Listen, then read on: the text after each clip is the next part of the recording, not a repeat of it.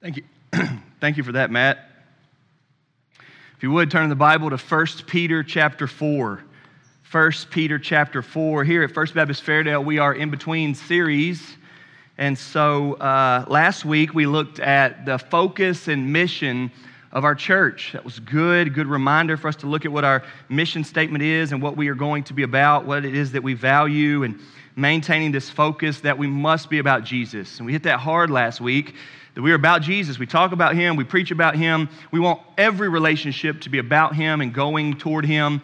And while we're doing that, we want to make sure that we are loving and serving everybody, both God and people. And so last week we recalibrated, if you will, on our focus and mission. Well, today I want us to look at, as you can see in your bulletin, the one another's in the Bible. The one another's. If you've read the Bible or you've been around church much, you can probably think of some right now. There are many mentions in the Bible that say one another. If you don't know it, there are 100 times in the New Testament that the Bible says one another. Love one another, serve one another, forgive one another, encourage one another. Those types of phrases. 100 times in the New Testament, we have that. It is so good for the church to remember that and have that come from the Word of God to us. And that is what I am wanting us to look at today. And so we're going to look at 1 Peter 4 today because he brings it up. Peter uses the phrase one another. Paul uses the phrase one another. Jesus uses the phrase one another. James uses the phrase one another. Everybody in the New Testament uses the phrase one another because the church is God's witness to the world through Christ. The church is God's witness to the world through Christ. This is why we just read what we read in John chapter 13, where Jesus himself says, "By this, all people will know that you are my followers, by the way you love each other." And we get sideways all the time in thinking that the way we treat the lost is our most effective witness. Well, absolutely, it's an effective witness, right? Showing mercy and sacrifice and kindness and preaching the gospel and love to people that don't know Christ is a beautiful witness. May we be a city set up on a hill. But you know what is an even more effective witness in the world? The supernatural, spirit-filled, God-given commitment to each other through the Lord Jesus Christ. That is the witness. That's what the Bible teaches. And this comes about as we study the one another's. I love get-togethers. This past week, we had a funeral, and there was a huge family, and they all got together, and it was special just to see them. They had a potluck because of the coronavirus. I haven't been to a potluck in 4 months. Haven't been to a Wednesday night dinner in a long time. They had squash casserole there. It was the first time I'd had that in a long time. It was awesome. And I love get-togethers, whether it be Christmas with the family, Thanksgiving, or whatever. And there have been several times in my life where we are at a family get-together. And y'all know how those go, right? They're supposed to be great, but usually somebody gets upset and storms out. And I remember where somebody speak up, we're about to pray or something for the meal, and somebody says, "Listen, guys, we don't always get together too much, and we're all finally here. Can we just try, please, to all get along for once, just for one afternoon, no bickering, no complaining, nobody insulting, nobody getting offended, nobody bringing up this or nobody bringing up that. Can we just for once just get along," right? And you hear somebody say that. And that would be nice, wouldn't it? And God bless the moms and grandmoms that always bring that up, right? Because Dad never says that. And that would be so nice, wouldn't it? But I always find myself going, why can't we? You know, that happens nationally too, doesn't it? You remember when 9/11 happened, and for quite some time there was like a great emphasis on unity after 9/11? You remember when like the Olympics happens and for a short little 2-week period, there's this great emphasis on unity, right? A lot of times when there's a national tragedy or something like that, you'll see this emphasis and you'll hear somebody say, "Hey, for this one day, we weren't this or that, we were all this," right? But it can't last. And I know we're going to sound very much so small-minded, but God teaches us that because of our sinfulness and our hardness of hearts, we can't be united apart from God's work inside of us. Now, we can work for it, and we can see glimpses of it, But unity comes through the power of God working in us. It doesn't become, you don't get unity because we are all so good and therefore it's easy. You don't get unity because we all see everything the same way exactly and so that's easy. You get unity, listen to me, when there is a commitment bigger than the divisions. You get unity when there is a commitment bigger than the divisions. And there is nothing bigger than the worship and glory of God through His Son, Jesus Christ, who died on the cross for us. And for everybody that knows Him and loves Him and has had their sins forgiven through Him, they get this. And so may God give us a fresh emphasis this morning on prioritizing one another in the church. Now, several years ago, we became really convicted that we as a church needed to pray more. You get to see that and you get to watch how that's played out. Like even now, you just saw Matt McBroom come up here and do a pastoral prayer time in our church. That is, before the sermon, an extended commitment in our church to praying. We started that several months ago, and that's nice. Us pastors come up with something that we think our church needs to be praying about. That is us leading you all in prayer, and hopefully that's also encouraging and strengthening and edifying and building up to you all that you're hearing us pray and teaching you all how to pray. But we're praying. Along those lines, also several years ago, we decided that we wanted our Wednesday night service to be mostly prayer. And so we started getting old-fashioned, if you will, and so we went back to having a Wednesday night prayer meeting. Now, in that discussion, it came up multiple times like, a lot of people don't like to go to a prayer meeting. They're kind of boring, they can be awkward, all of that. We wrestled with that, and we came to the conclusion that said, you know what? We do want to do things here that get people, and may God in His mercy increase our number, but we don't want to start with what gets people here. We want to start with what does God say to do? And God says that the church gathers to pray. And when we decided years ago that we were going to have gathering meetings here just to pray, we were aware that some people won't come. They're boring, they're odd, you fall asleep, people pray too long, people get too personal, right?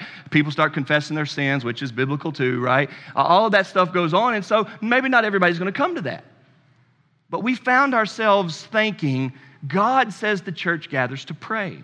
Well, when we did that, we came up with this phrase that you may not have heard in a while. It used to be on our prayer sheet, but it's not anymore. I don't know why we took it off, but I love this phrase. Listen to this, and I want you to adopt it personally. It says, if it matters to God, it matters to me, because we are people of God, right? What God cares about, we care about. If it matters to God, it matters to me, and if it matters to you, then it matters to us. I love that phrase. If you've forgotten it, write it down. Take notes. Write it in your Bible. May that be the framework of what it means to be a church.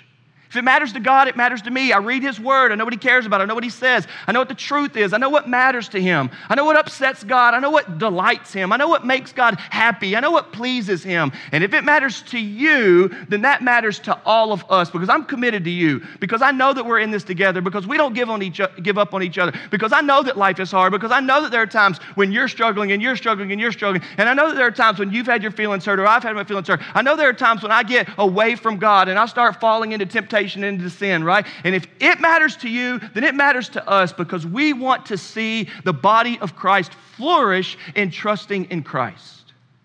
This is the whole idea behind the one another's. I've already said that there are 100 of them.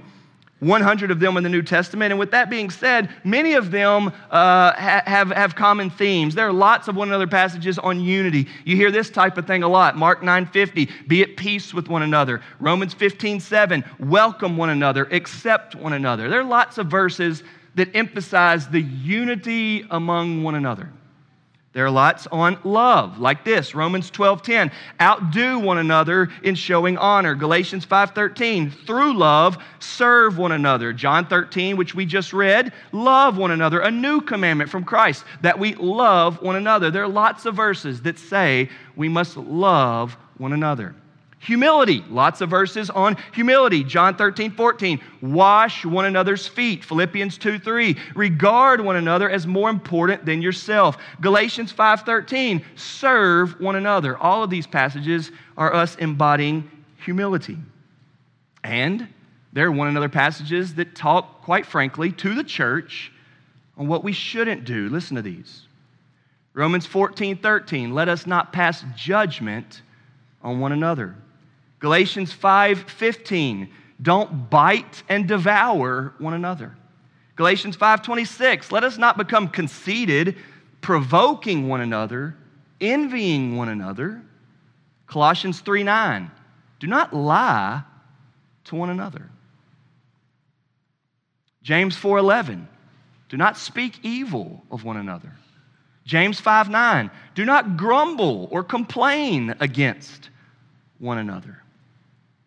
You see what I mean by the one another's? We're just getting started, and we can see here this morning, they're really good. I sat down this week as I was preparing, and I wrote out every one. Every single one. I started realizing, man, I should have typed these out instead of written these with a pen once I got about halfway through. There's a lot of them. A lot of really, really good ones. Have the same care for one another. Be tender-hearted toward one another. Forgiving one another. Now let me ask you something real quick. If the Bible says that we're supposed to forgive one another, what does that mean that we're going to do against each other? If the Bible says to forgive one another, what does that assume that we just did to one another? Offended. You see that? Christianity says that you will offend me, I will offend you, and the amazing grace of God will work in us to overcome it. With conversation, with confession, with apology, with communication, with grace and humility and forgiveness. And if you're sitting here going, yeah, right, how in the world? That ain't possible. Where would that come from? Let me remind you that not a person here has been offended so much by another person more than we have offended God. And yet, God in His beauty and glory and mercy has forgiven us of our sins.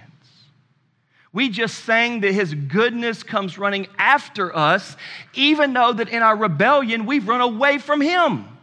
And yet in Christ we are forgiven. And the Bible teaches us that the way Christ has forgiven us, Ephesians 4:32, is the way that we are to forgive one another, knowing that there may at times be offense, there may at times be sin. This is a part of life. Is it good? No. Is it pretty? No. Does it hurt? Yes. Is it ugly? Yes. But greater is He who is in us than he who is in the world.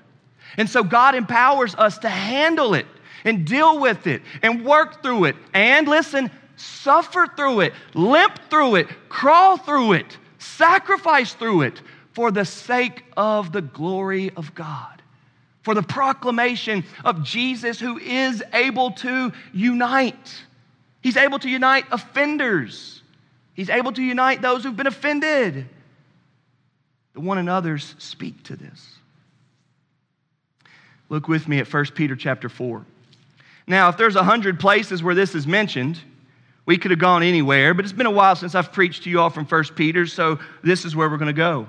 Today we're going to look at chapter 4, verses 7 through 11. Chapter 4, 7 through 11. Now, if you don't know much about Peter, he was an apostle, and he hasn't written many books in the New Testament. We have 1st and 2nd Peter. And he's writing to the persecuted believers. That is what makes Peter's book so outstanding, is that we know that the people he's writing to are having a hard time. They are the persecuted church. The world is against them. They are suffering. They are in affliction and trials and hardships. Life is not all that good for them. So Peter writes them a letter and says, remember the hope that you have. Remember how much God loves you. Remember how safe and secure you are in Him. Remember that your identity is in Him. Remember what it means to have an identity in Christ. Man, you're His. You are His. Your Maker, you are His. Your Father in heaven, you are His. The one who hung on the cross, you are His. The one who rose from the grave, you are His. Remember those things, and God will see you through it. That's what these letters are about. We get to chapter 4, verse 7, where we'll start today, and it says this: the end of all things is at hand. That's a big statement. Peter has in light all things coming together. Doesn't necessarily mean the end of the world, because it was 2,000 years off if that was the case. But it means that we're in the end times. And just for a quick glance, because I know everybody's bringing up the end times these days, the Bible makes clear that from the time Christ was here until the time Christ comes back, that's the end times. We are living in the end times right now. They may be getting a little bit worse, maybe getting a lot worse, but these are the end times. They were the end times. 100 years ago was the end times. 100 years from now is the end times. 1,000 years ago was the end times. 1,000 years in the future is the end times. Now, obviously, every day is a little bit closer to the end, and every day is a little bit closer to heaven. Those things are true, but we are living in the last days, okay? So it's not so much a time period, it's an experience that we're going through, that we are closer to the end. And so look at verse 7. The end of all things is at hand, therefore be self-controlled, sober-minded for the sake of your prayers. Above all, keep loving one another earnestly, since love covers a multitude of sins. Show hospitality to one another without grumbling, as each has received a gift. Use it to serve one another as good stewards of God's varied grace.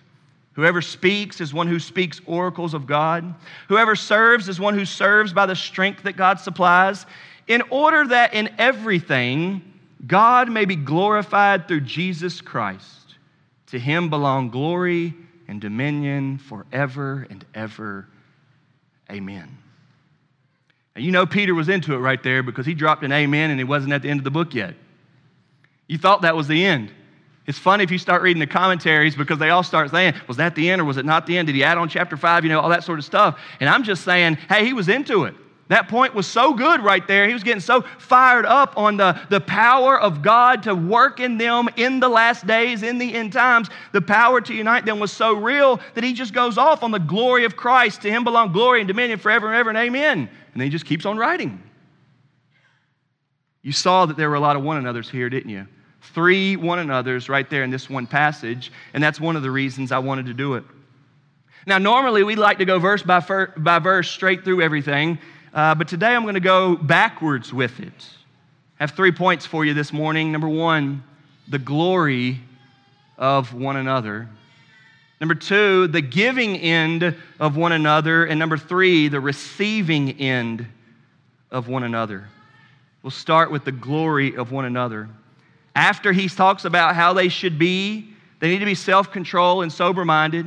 They need to be mindful of our prayers. Now, it's interesting here to think about how our mindfulness affects our prayers, but we'll talk about that in a minute. And then he gets into the one another's. Love one another, serve one another, show hospitality to one another. But at the end, getting down here to verse 11, the second half of it, he says, all of that, look here, happens by the strength that God supplies.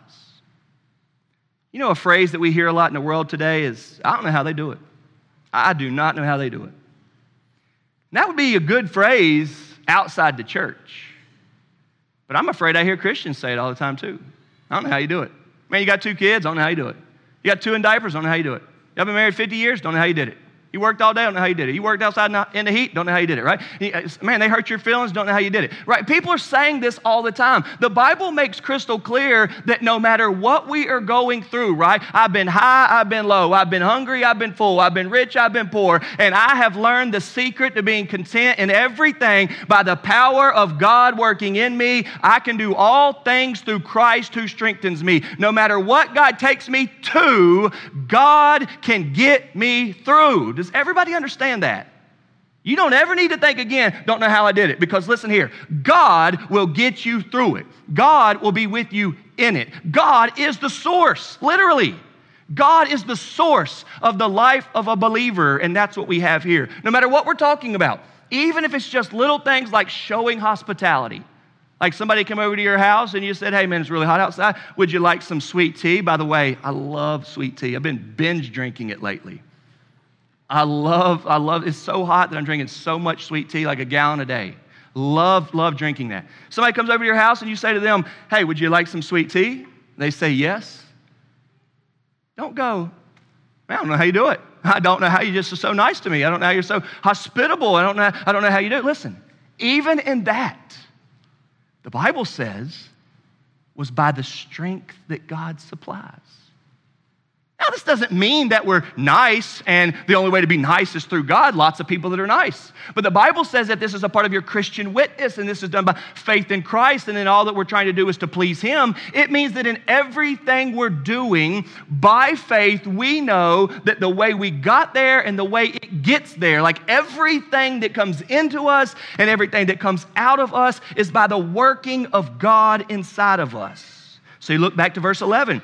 By the strength that God supplies, look here, in order that in everything God may be glorified through Jesus Christ. To Him belong glory and dominion forever and ever. Amen. The Bible teaches us that Jesus is to be worshiped. God is to be glorified. The Father, Son, and Holy Spirit are to be the peak of our worship and affection and love. Our hearts should long for Him and want Him and treasure Him and want Him to be pleased through us. And that's what Peter's saying. But he makes it so beautiful and simple that in Christianity, everything we do, hospitality, service, love, all these things are here, forgiveness of sin, can be real. And they can be for the glory of God. And they happen as God supplies that strength. When we get the one another's and we start to think, how I live must be in a commitment to my church and to other believers and the people that are in my life for the glory of God, we are to be thinking that every move in that is for the glory of God.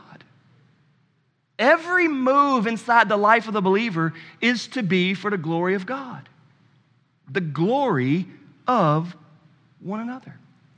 Now, this packs an extra strong punch when you know that Peter is talking to people being persecuted, being opposed, experiencing hostility and opposition because of their faith. And so he reminds them to a watching, listen, hateful, judgmental, harsh world. He reminds them that when you are committed to one another through love, service, forgiveness, grace, humility, even hospitality, when there is a commitment to each other, Christian on Christian, believer on believer, church member on church member, when there is a commitment and unity and honor and love to each other, God is glorified. What a beautiful thing to know that God has given us helpful, clear instruction that if we will start looking to being committed to each other, prioritizing each other, living devoted to each other or one another, He gets the glory. When God saves you, He moves your heart from wanting glory to be for yourself or for your family, for your work or for whatever, that in everything God would get the glory. And Peter makes simple here that commitment to one another glorifies God. So let me just say a few things to clear this up. Doing good to people, which we all aim for, I hope, isn't necessarily of God. Doing good to people in God's strength, in God's ways, for God's glory, that is of God. We've got to be able to distinguish here. Or listen to this quote from Tom Schreiner. Those who minister and serve others must not rely on their own strength. They must minister with the strength God provides. Okay? So, I don't know how you do it. Or where'd that come from? Or how'd you do that? The answer is God. Relying on His power to carry out their tasks.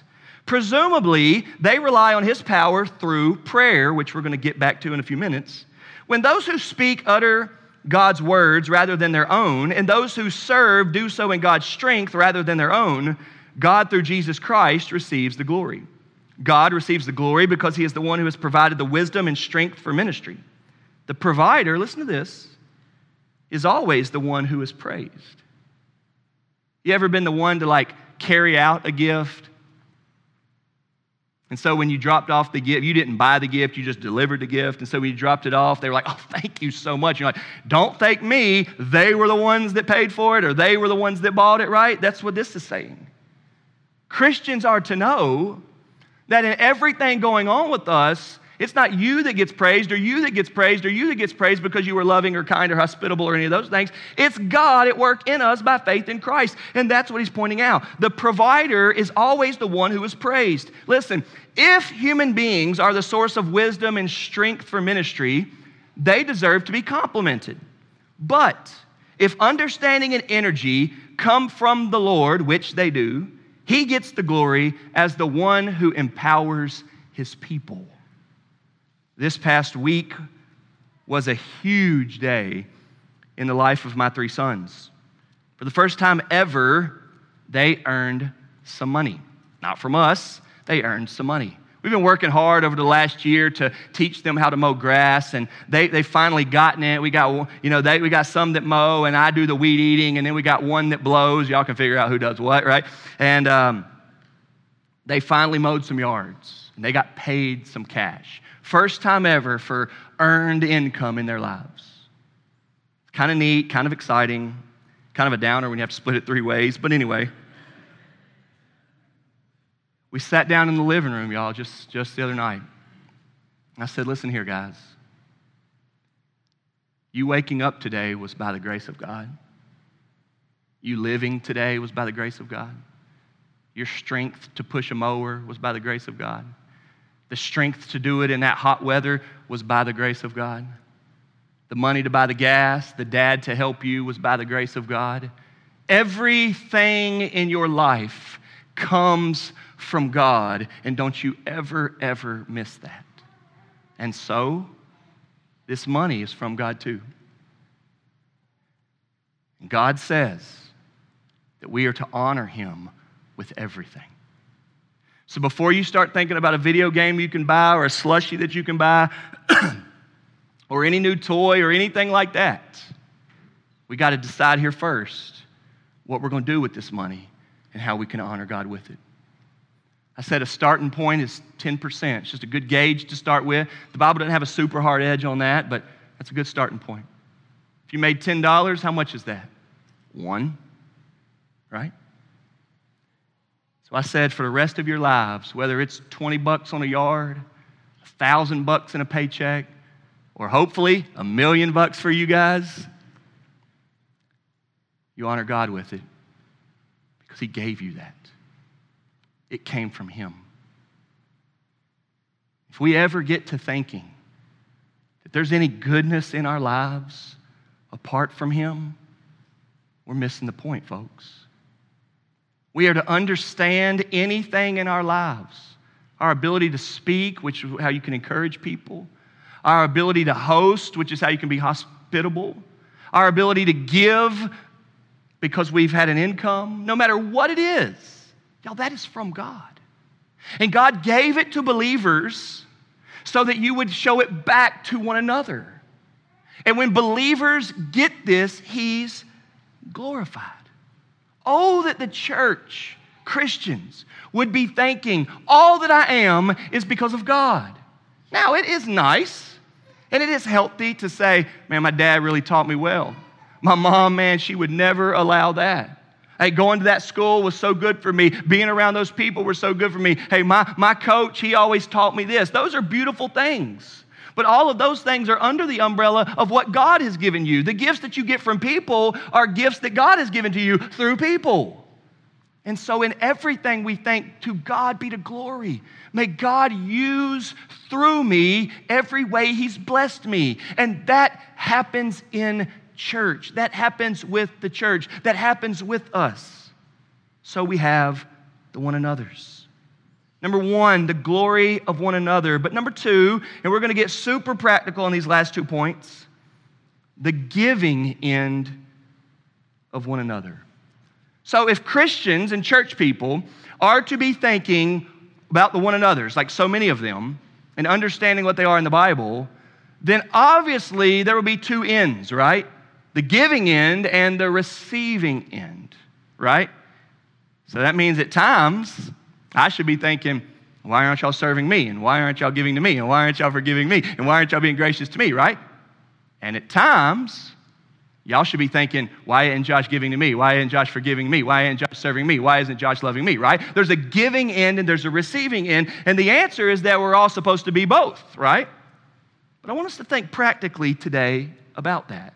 So let's look back here at chapter 4, verse 7. The end of all things is at hand, y'all. We're living in days where if you want to be what the Bible says, it's going to take focus. Right? There is no coasting in godliness. I hope you've learned that by now. You will not coast into Christ-likeness. You will not be repentant of your sins and broken of your sins. You will not confess your sins. You will not run around looking in the mirror to see your flaws and see all the ways that you don't reveal Christ and looking to repair on those and turn to somebody and say, hey man, help me with this. I'm really struggling here, right? You will not be like Jesus, coasting naturally. We must be in the Word. We must be in the body. We must be in worship. We must have the things that God says to have in our life to make us a certain way. And that's the intensity that you get here in chapter 4, verse 7. If you want to live the one another's, you must be sober-minded and self-controlled. Is this not two of the biggest words that will grip us if we start looking at character and integrity and godly living? Sober-minded and self-controlled. Always focused, never distracted. The opposite of sober-minded would be drunkenness, meaning you can't think straight.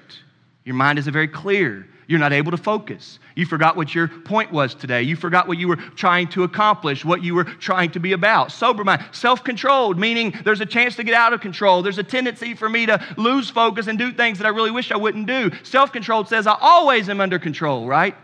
And those are fruits of the Spirit. This is what God works in us. This is the power of the Holy Spirit in us. But we are living in a time, they were and we are living in a time where it takes that if you want to live out what God says for us to be. If you want to live for the glory of God, it takes sober-minded and self-controlled.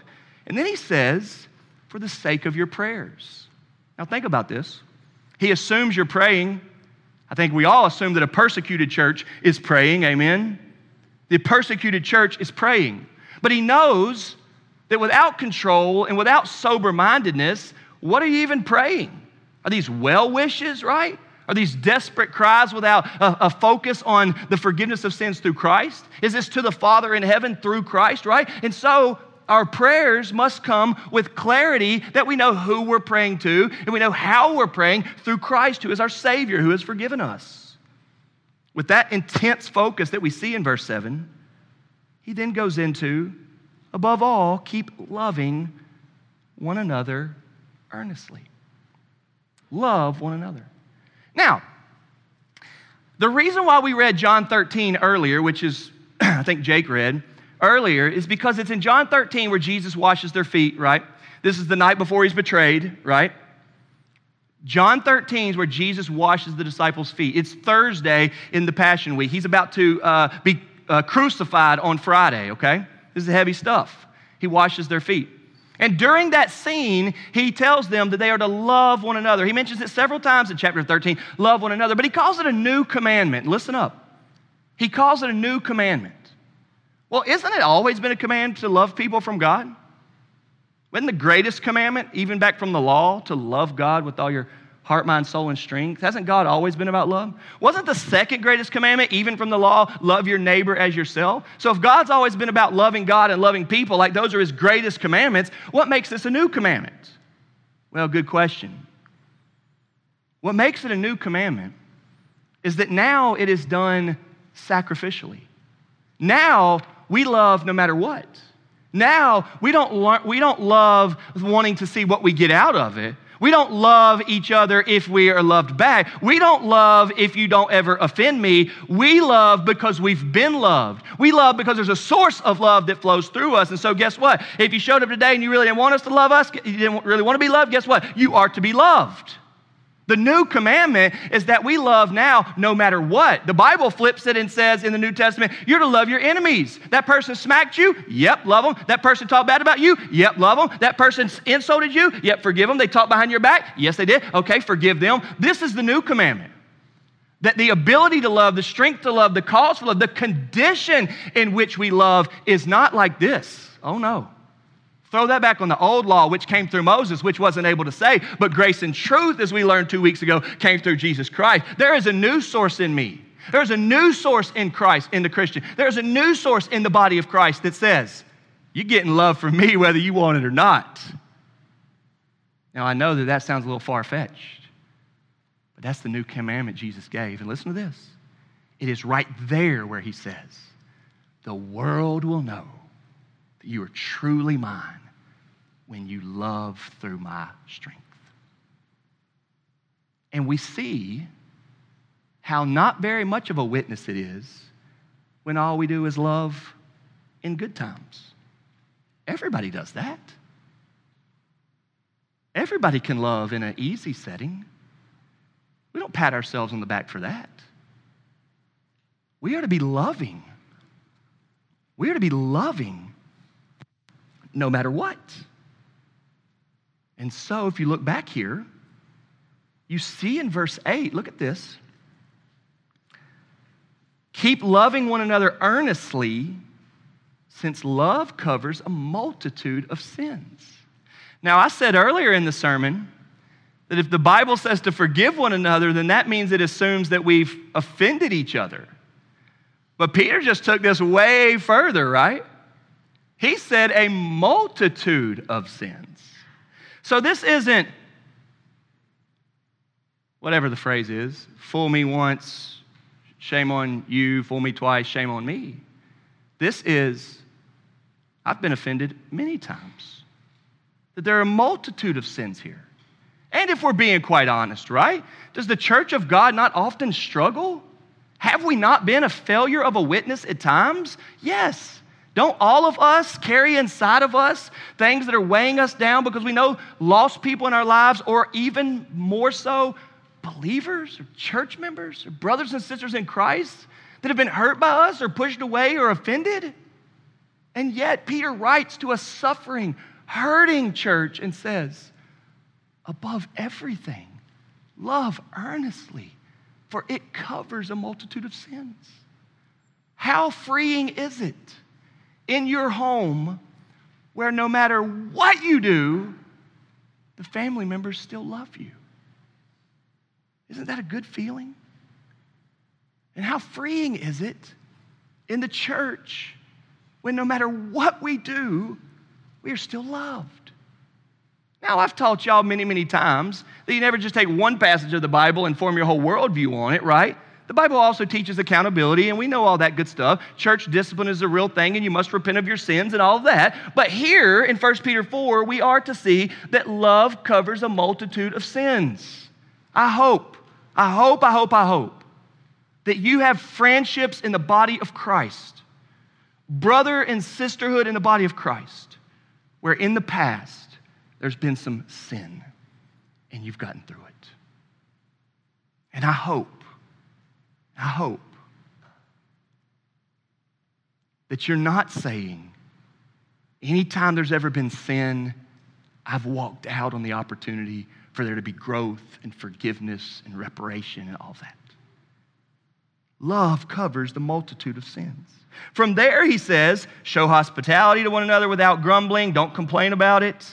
You know this phrase? Listen to me. I remember about 15 years ago, I heard it for the first time. It's kind of fun. You ever heard the phrase that says, this is why we can't have nice things? Because we have nice things that just get ruined, right? Somebody borrows your car and they mess it up. That type of stuff. Hey, listen. I'm just going to be totally honest. Part of showing hospitality is that it's going to get messed up at times. That's part of it. If you've not understood that, you're misunderstanding this. We love no matter what. They come over to your house, they spill a drink on your carpet, right? They borrow your tools, they break them. Like, we could go on and on. That happens. And hospitality says, it's all right, we'll get another one. No big deal. We'll figure it out. That's hospitality. without grumbling. It's not, yeah, you can borrow it, but you break it, I break you, right? That's not Christianity. Christianity says there are bigger things in mind here. Man, I'm so thankful.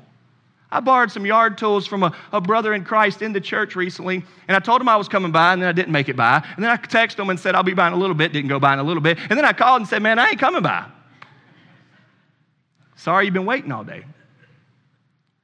And you know what he said? I was ready for him to say, boy, you do me wrong again. You're such a lazy pastor. You're so out of time. You never keep your time straight. You know what he said? Hey, man, it's no problem. Would you like for me to just come bring it all to you? I thought, the hospitality here. I had dropped the ball. I was running around. It was 100 degrees. But I didn't get to where I said I was going to get to. And instead of them saying, man, you're never on time, which he could have said, he said, you want me to just bring it to you? You see what I mean? And all of a sudden, me feeling so guilty and so worried about his view of me all of a sudden had been covered over by love. It had been covered over by kindness. It had been covered over by hospitality. Then he goes on and says, as each has received a gift, you know about spiritual gifts. You know that the Spirit working inside of us has made every believer able to contribute in different ways. Serve one another as good stewards of God's varied grace. Again, you see the emphasis on it's not really you, it's from God, which I talked about already. If it's a speaking gift, speak the oracles of God. If it's a serving gift, as one who serves by the strength that God supplies. But no matter what, that God gets the glory. And so we must ask ourselves here, are you able to think about, with the one another's, the giving end and the receiving end of one another? The giving end says you want to be that blessing. That God's given you strength and God's given you life and God's loved you so much. And you want that love and that mercy and that hospitality and that service to be on others. You want other people to think about God through you. You want people to hear about God through you. You want people to be at ease or their burden dropped. You want people to be strengthened or encouraged or built up through you. And so you want to be the giving end. I had somebody call the church. I know y'all aren't going to believe this. Actually, multiple people call the church now, think about it. And say, hey, I got a stimulus check. Didn't need it, didn't want it. You got any good ideas of what we can do with it?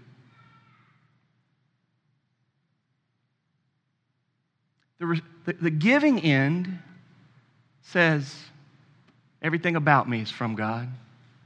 I don't get any of the credit. What needs to be done around here? And y'all, one of the beauties of being a part of a church is that there are always so many things. Right now, there are about 10 young couples in our church that need diapers. Easy move.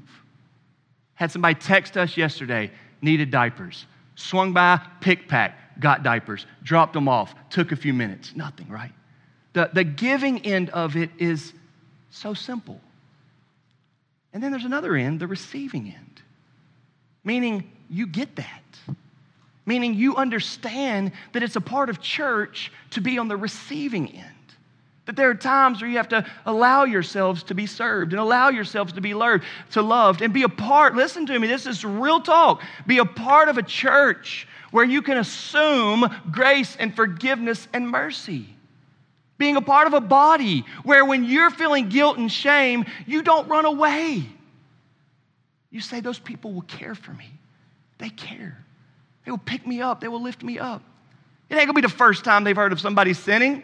It ain't going to be the first time they've dealt with sin. They're not even people that don't sin. We all do.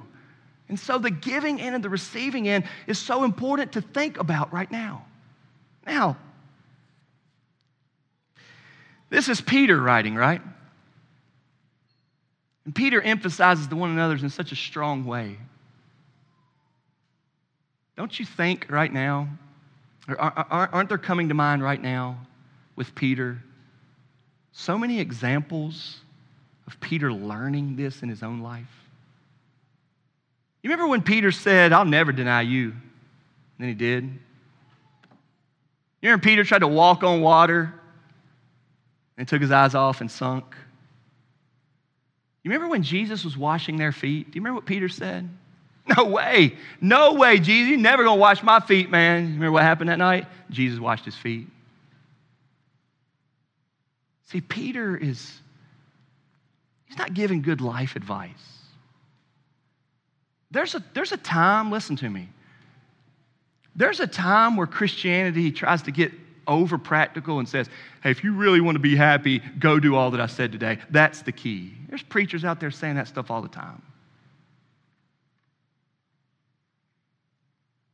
Peter is saying right here that Jesus has loved, served, whatever, forgiven, taken care of, shown hospitality, encouraged us so much that now we want to be a part of a body that does that. And we just get to look around and see it all the time. This week I had a man in our church tell me that there's doing some remodeling at his house. So there have been all these contractors in his house working. He said, man, be praying for me because, those guys are in my house and I want to tell them about Jesus. So we were praying. He came back and he said, sure enough, God opened the door. They told me something's going on in their life. I said, I'll be praying for you. And they said, okay. And the next day, the guy comes back, contractor comes back, and he says, man, I want you to know that encouraged me when you said you were a Christian. And he said, well, how'd you know I was a Christian? He said, well, you said you were going to pray for me. He said, oh, okay, great. He said, yeah, well, I'm a Christian too. And our guy goes, oh, man, that's great. Man, I was so glad to hear that because I was praying for you and I wanted to actually talk to you about that. I even asked my church and my pastor to be praying that I could talk to you about whether you know Jesus or not. And so I'm so glad to know that you are. What church do you go to? The contractor goes, oh, I don't go to church. I don't have to go to church to be a Christian, and don't even try to start in that conversation about I do have to go to church to be a Christian. We've all been there, right?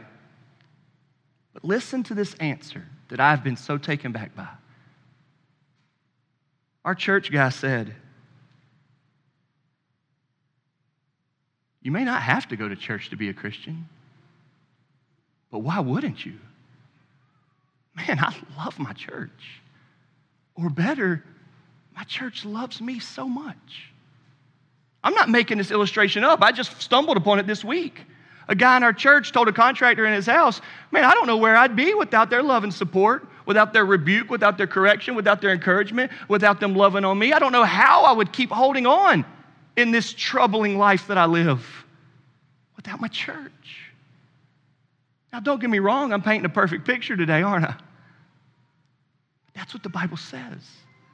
That it's not about how good you are at being church, and it's not about how good I am at being church. It's about how good He is at being our Father, how good He is at being our Savior. And if our eyes are on Him, guess what flows out? The one another's, all 100 of them, by His grace. If you've been thinking of church based person to person, then let's set our eyes on Christ afresh today. Let's believe the one another's. If you're not right with God today and you're being aware of it through the emphasis upon the gospel, turn to Him. Turn your life to Him and say, God, I repent. I need forgiveness.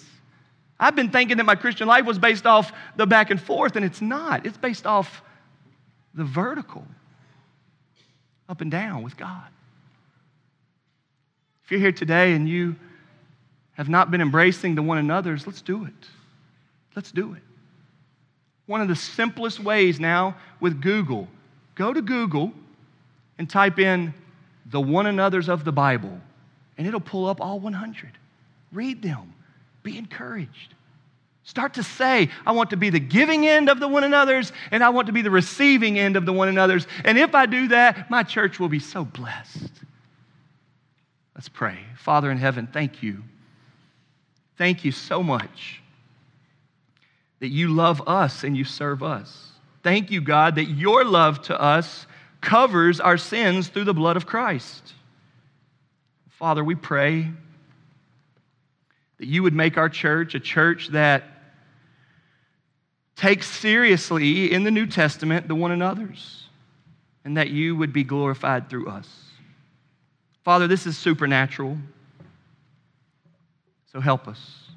Work in us for your glory. In Jesus' name we pray. Amen.